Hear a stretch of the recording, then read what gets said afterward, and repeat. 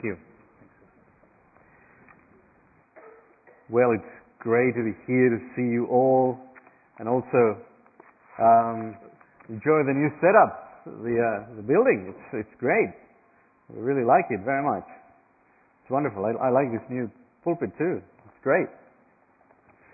Now, before we launch into the sermon this morning, I just want to say one thing. You celebrated 150 years not long ago, and I was shown a list of churches that were planted from St. Matt's in the northern beaches. An impressive list. Many reasons to give thanks to God for the gospel fruit that has come from St. Matt's. But please add to that list the Bible College in Santiago, and now the new church in Santiago, the Peñalolén Church, because they have truly come out of St. Matt's. You sent us back, and you've been faithful supporters of that. So your ministry has gone, your gospel fruit, has reached that far, all the way to Santiago in Chile. So please give thanks to God for that and add them to your list. Now, if you've got your Bibles, we're going to be looking at the Luke passage that was read to us. Luke chapter 6, from verse 17 to 26. And before I preach, let me pray for us all.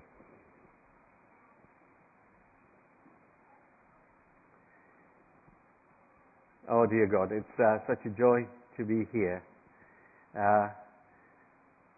gathered with your people here in Manly, singing praises to your name and being fed from your word.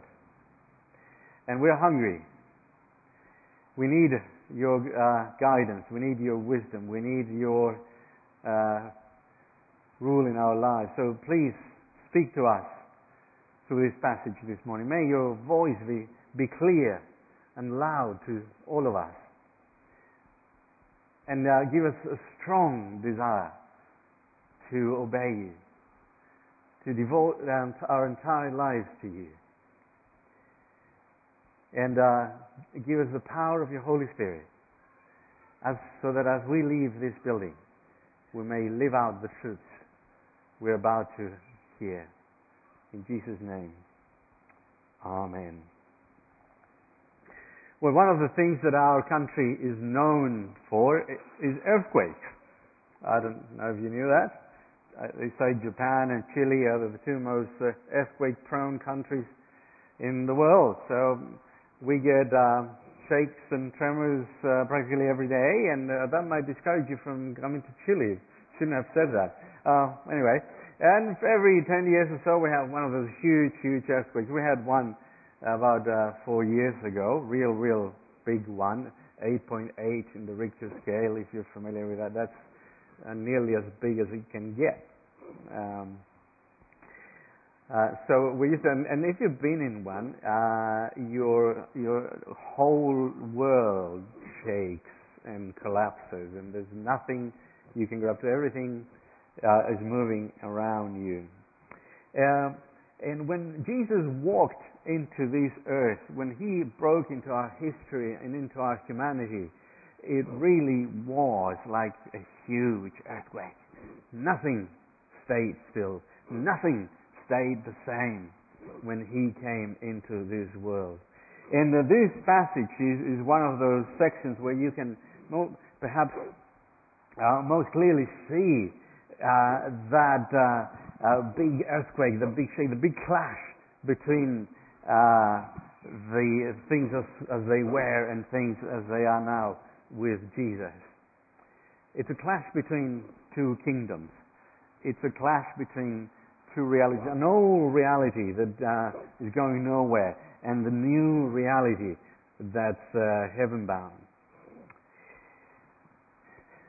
It's interesting that as Christians, after Jesus walked on earth, and as time has gone by, centuries have gone by, we are called conservatives. We're referred as the conservative people in society many times. That's certainly true in Chile, and I believe it's true here in sometimes.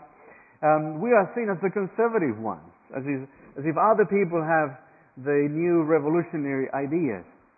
But if every time you look at the gospel, you will be confronted with the truth that the gospel is anything but conservative, is a revolution. And Christians are called to live under this revolution, to be part of this revolution. We are called to be revolutionary. Everything is radical about the gospel. Nothing is conservative. Jesus breaks into history, into our humanity. It's a huge earthquake. Nothing stays the same. So the old kingdom is the conservative one. The old ways are the conservative ways. The old world is the conservative way. Followers of Jesus are anything but conservative. So, don't use that word to refer to yourself or to Christians. We are revolutionaries. Jesus came to change everything. And in this particular passage, we see the clash of these two kingdoms in the following way. Look at the blessings that Jesus pronounces from verses 20 onwards. Looking at his disciples, he said, "Blessed are you who are poor, for yours is the kingdom of God. Blessed are you who hunger now, for you will be satisfied. Blessed are you who weep now, for you will laugh. Blessed are you when people hate you, when they exclude you and insult you, and reject your name as evil, because of the Son of Man.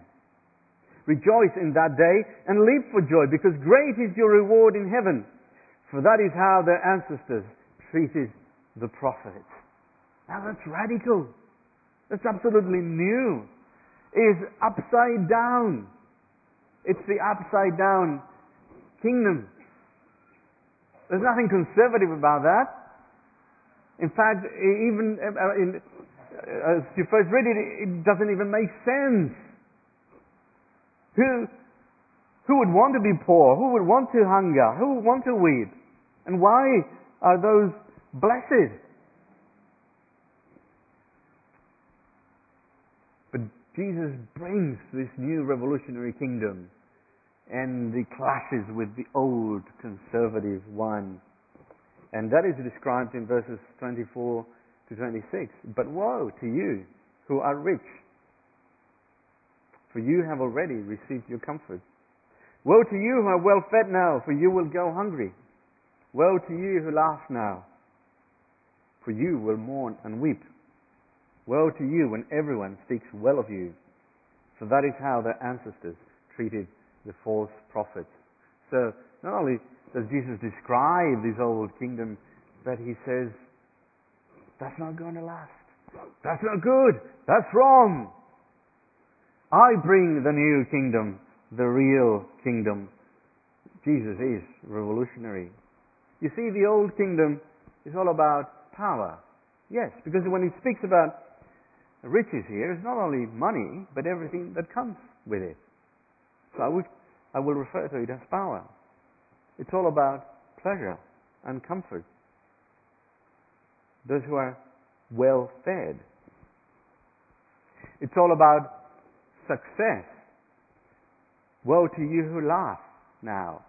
And interestingly, that particular word there, it's not the word meaning laughter of joy or happiness. It's more like gloating.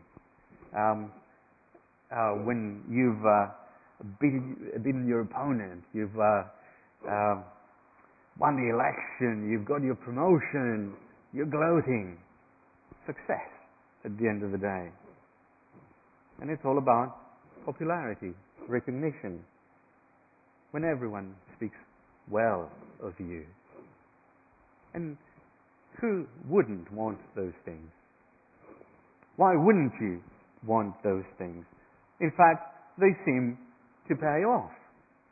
Especially if you think that all there is the here and now. Why wouldn't you go after those things? They seem to pay off. Who's heard of the survival of the weakest? Now, it's all about the survival of the fittest. So, it makes no sense not wanting these things.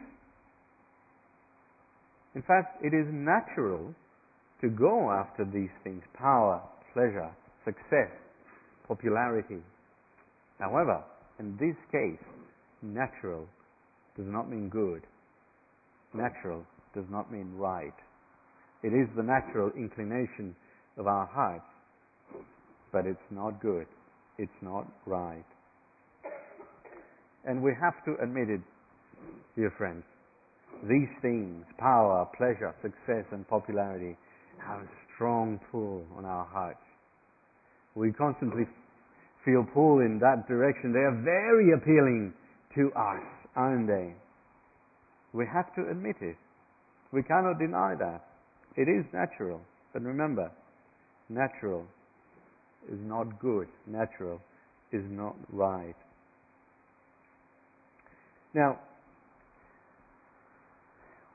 what people who are the conservative ones according to the Bible, that is, people who live in the old kingdom, who live after power, pleasure, success, and popularity, what they don't realize till it's too late is that in the end they are never powerful enough, they have never enough pleasure, enough success, or enough popularity, and they will never last enough.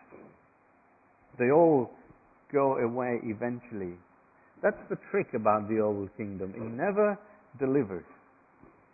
You feel like it does for a little while, but it never delivers. And that's the trick about the old kingdom, and what you need to see and understand as Christians.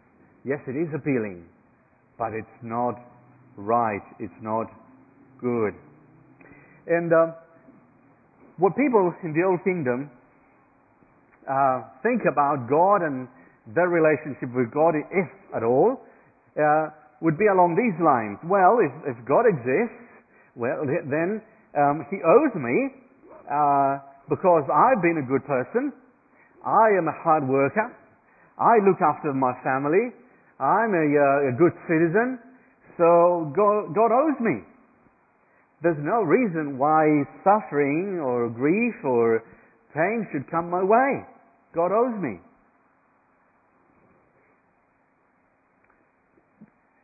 That's the way people tend to, people in the Old Kingdom tend to think about God and their relationship with God, if they think about it. Now, what the Bible is saying, that those people are the real needy people. Those who think they have power and have pleasure and have success and popularity, or at least those who seek after those things and think of their relationship with God in terms of He owes me, they are the real failures. They are really poor.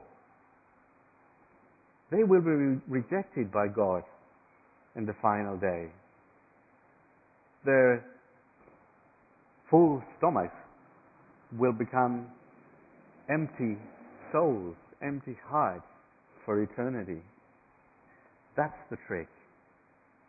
So it never pays off. It never fulfills. People in this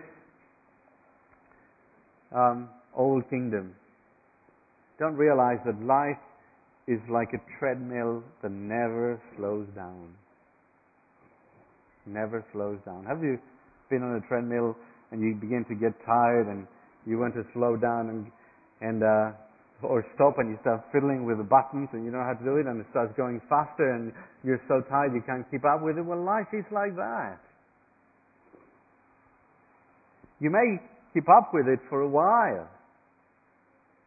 but you will get tired. The treadmill will get faster. You'll never be able to keep up with it. You'll never be able to keep that power, keep that pleasure, keep that success, keep that popularity. Or it's like an endless escalator that always goes faster than you. And sometimes you can run fast enough that you think you're making progress, but you can't keep the pace forever. You can't beat the escalator. You're forever chasing the carrot at the end of the stick. But that's being conservative. That's what the Bible would say. That's conservative. That's the old way. That's what everyone does. You see? And that lifestyle leads you nowhere. And you are really, really poor. And so the blessings are for those who are prepared to admit their poverty, their lack of success, the emptiness of their pleasure, and their passing popularity. The blessings are for those. Because when you admit that, when you admit you're poor, God, Jesus says, you're blessed. When you admit that you hunger now, Jesus says, you are blessed. When you weep and you admit it, God says, you are blessed. And so on. That's the real revolutionary kingdom. And not only that, not only do you come to the point where you admit that, but then you're willing to go after Jesus and follow Jesus in a lifestyle that even if it brings you some poverty or some hunger or some weeping or some rejection, you're willing to go that way because you're going after something that is far better and lasting. So it makes you into a revolutionary. It does. It does. You see, it doesn't leave you as you were. You can't stay the same if you have encountered Jesus, if you have admitted your poverty and you are now a true citizen of this revolutionary kingdom. If you have ceased to be a conservative, you can't stay the same. You can be ridiculously generous. Yes. What if I lose some of my wealth? What if you do? You are rich in God and you will have all the riches of eternal life. What if serving God makes me suffer a bit and people even take advantage of me emotionally, or I go through pain? Yes, what if? God will comfort you eternally. What if people hate me or insult me or reject me because I am a Christian and I share the gospel with them? Yes, what if? You see, it can make you into a revolutionary because you're willing, you're prepared to take steps that no one else would be prepared to take steps. Because if the here and now is all there is, why would you want to do those things? Why would you want to share your faith with others? And why would you fight injustice in this world? Why? The gospel makes you a true revolutionary. The gospel itself is a true revolutionary. And the big resource that we have to live in this way is Jesus himself. The very king of this kingdom is himself our greatest resource to live in this way. Firstly, because he showed us with his very life what it means to live in this way, to be this kind of revolutionary, to be this kind of person, citizen of the new upside down kingdom. But not only that. If Jesus were only an example, all these things in the Bible and all these commands in the Bible will be only a burden upon our shoulders and our souls. Oh, I have to be generous. Oh, I have to share the gospel with my friends. Oh, I have to serve in the church. I know. We can do it. Because not only did Jesus show us how to do it, but he himself became all these things for us. He was rich but became poor so that we could be rich. We are the true poor people in this world, but he became poor so that we could be rich. He suffered. He sacrificed. He endured grief and exclusion and rejection and death on the cross so that we could have the blessing of the new kingdom, the relationship with the Father, the love of the Father, eternal life with Jesus. He Himself is our biggest resource because He is our substitute. Because He became everything we are not, and He became everything we are, so that we could become true citizens of this kingdom. It's very interesting that these words come after Jesus comes down the mountain. In verse 12, we see that Jesus had gone up the mountain with the disciples. Verse 17, He comes down with them. And stood on a level place, and a large crowd of His disciples was there, and a great number of people from all over Judea, Jerusalem, and from the coastal region around Tyre and Sidon, who had come to hear Him and to be healed of their diseases. Those troubled by impure spirits were cured, and the people all tried to touch Him because power was coming from Him and healing them all. Friends, it's no coincidence that He decided to say these things after He came down the mountain. Coming down the mountain would have been a clear signal that Jesus was bringing in a revolutionary kingdom. Because guess what? Where do you think the revolutionaries in the days of Jesus would have gone to hide? In the mountains in Galilee. And He came down the mountains in Galilee to bring in this new kingdom. Jesus was saying with that simple statement, I am bringing in a revolutionary kingdom. And He heals people. He cures people. Signaling that the old world, the conservative world, the old kingdom is gone. Now is a new kingdom, a new life, where healing and blessing are available to all. The old is gone. The old party is over. Here is the new kingdom. And so we're all faced with that choice. In which kingdom do we want to live? I take it most of you, if not all of you, have already decided to live in the new kingdom, the upside down kingdom, the revolutionary kingdom. Well, you're doing the right thing. You're doing the best thing. But let us not neglect the big pull on our hearts of the old kingdom, where power and success and pleasure and popularity are still very attractive. And God may give you some of that. Praise God. Be a good steward. But remember, that's not the real thing. But God may also bring grief and rejection and persecution into your life. And remember, we can't say to God, oh, you owe me. No, God does not owe us anything. And you see, people in the new kingdom, in this revolutionary kingdom, learn to prize these things. That is, suffering, grief, rejection. Yes, we don't seek them because we're not masochists. But if God brings them into our lives, if we have to go through them as our life, a Christian life, our service to God, we learn to prize those things.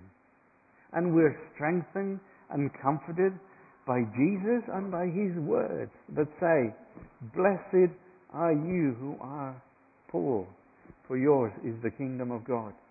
Blessed are you who hunger now, for you will be satisfied. Blessed are you who weep now, for you will laugh. Blessed are you when people hate you, when they exclude you and insult you, and reject your name as evil because of the Son of Man. Rejoice in that day and leap for joy, because great is your reward in heaven, for that is how their ancestors treated the prophets. Let me leave you with two questions to ponder. That will be a good test of, which way you are leaning. The first one, perhaps the most important one, is, are you content with whatever God brings into your life? The Apostle Paul in Philippians says, I've had much, I've had little. Sometimes I've had plenty, sometimes I've gone hungry. But in all things, I've been content. For I can do all things in Jesus who strengthens me. Are you content with everything God brings into your life? If you are temporarily enjoying wealth and success and pleasure and popularity, be a good steward, be grateful, use that for God. Remember, it will not last, and it's not the real thing. There's something better coming. Remember that. There is something better coming. And if you're going through a time of suffering and grief and rejection, remember, blessed are the poor, for yours is the kingdom of heaven. Are you content with whatever God is bringing into your life? And lastly, who do you hang out with? Who do you spend most of your time with? People that you can get something from, that will give you something back, or will help you advance in your goals? Or people that you can truly love and serve? Those are two very good tests to see which way we are leaning. May God help us all be true revolutionaries living in the upside down kingdom. Let's pray.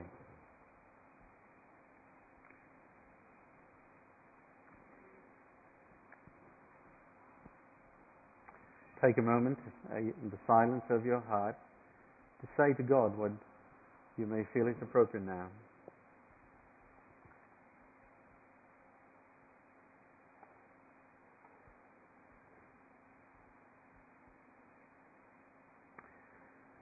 Dear Father, you have spoken to us, your people. Help us to show you our love by submitting to this word. Help us with those things we struggle with, either accepting as truths or living out in our lives, although we know them true. And help us to encourage one another in your ways. We pray this in Jesus' name. Amen. God bless you. Dios les bendiga. That's God bless you in Spanish.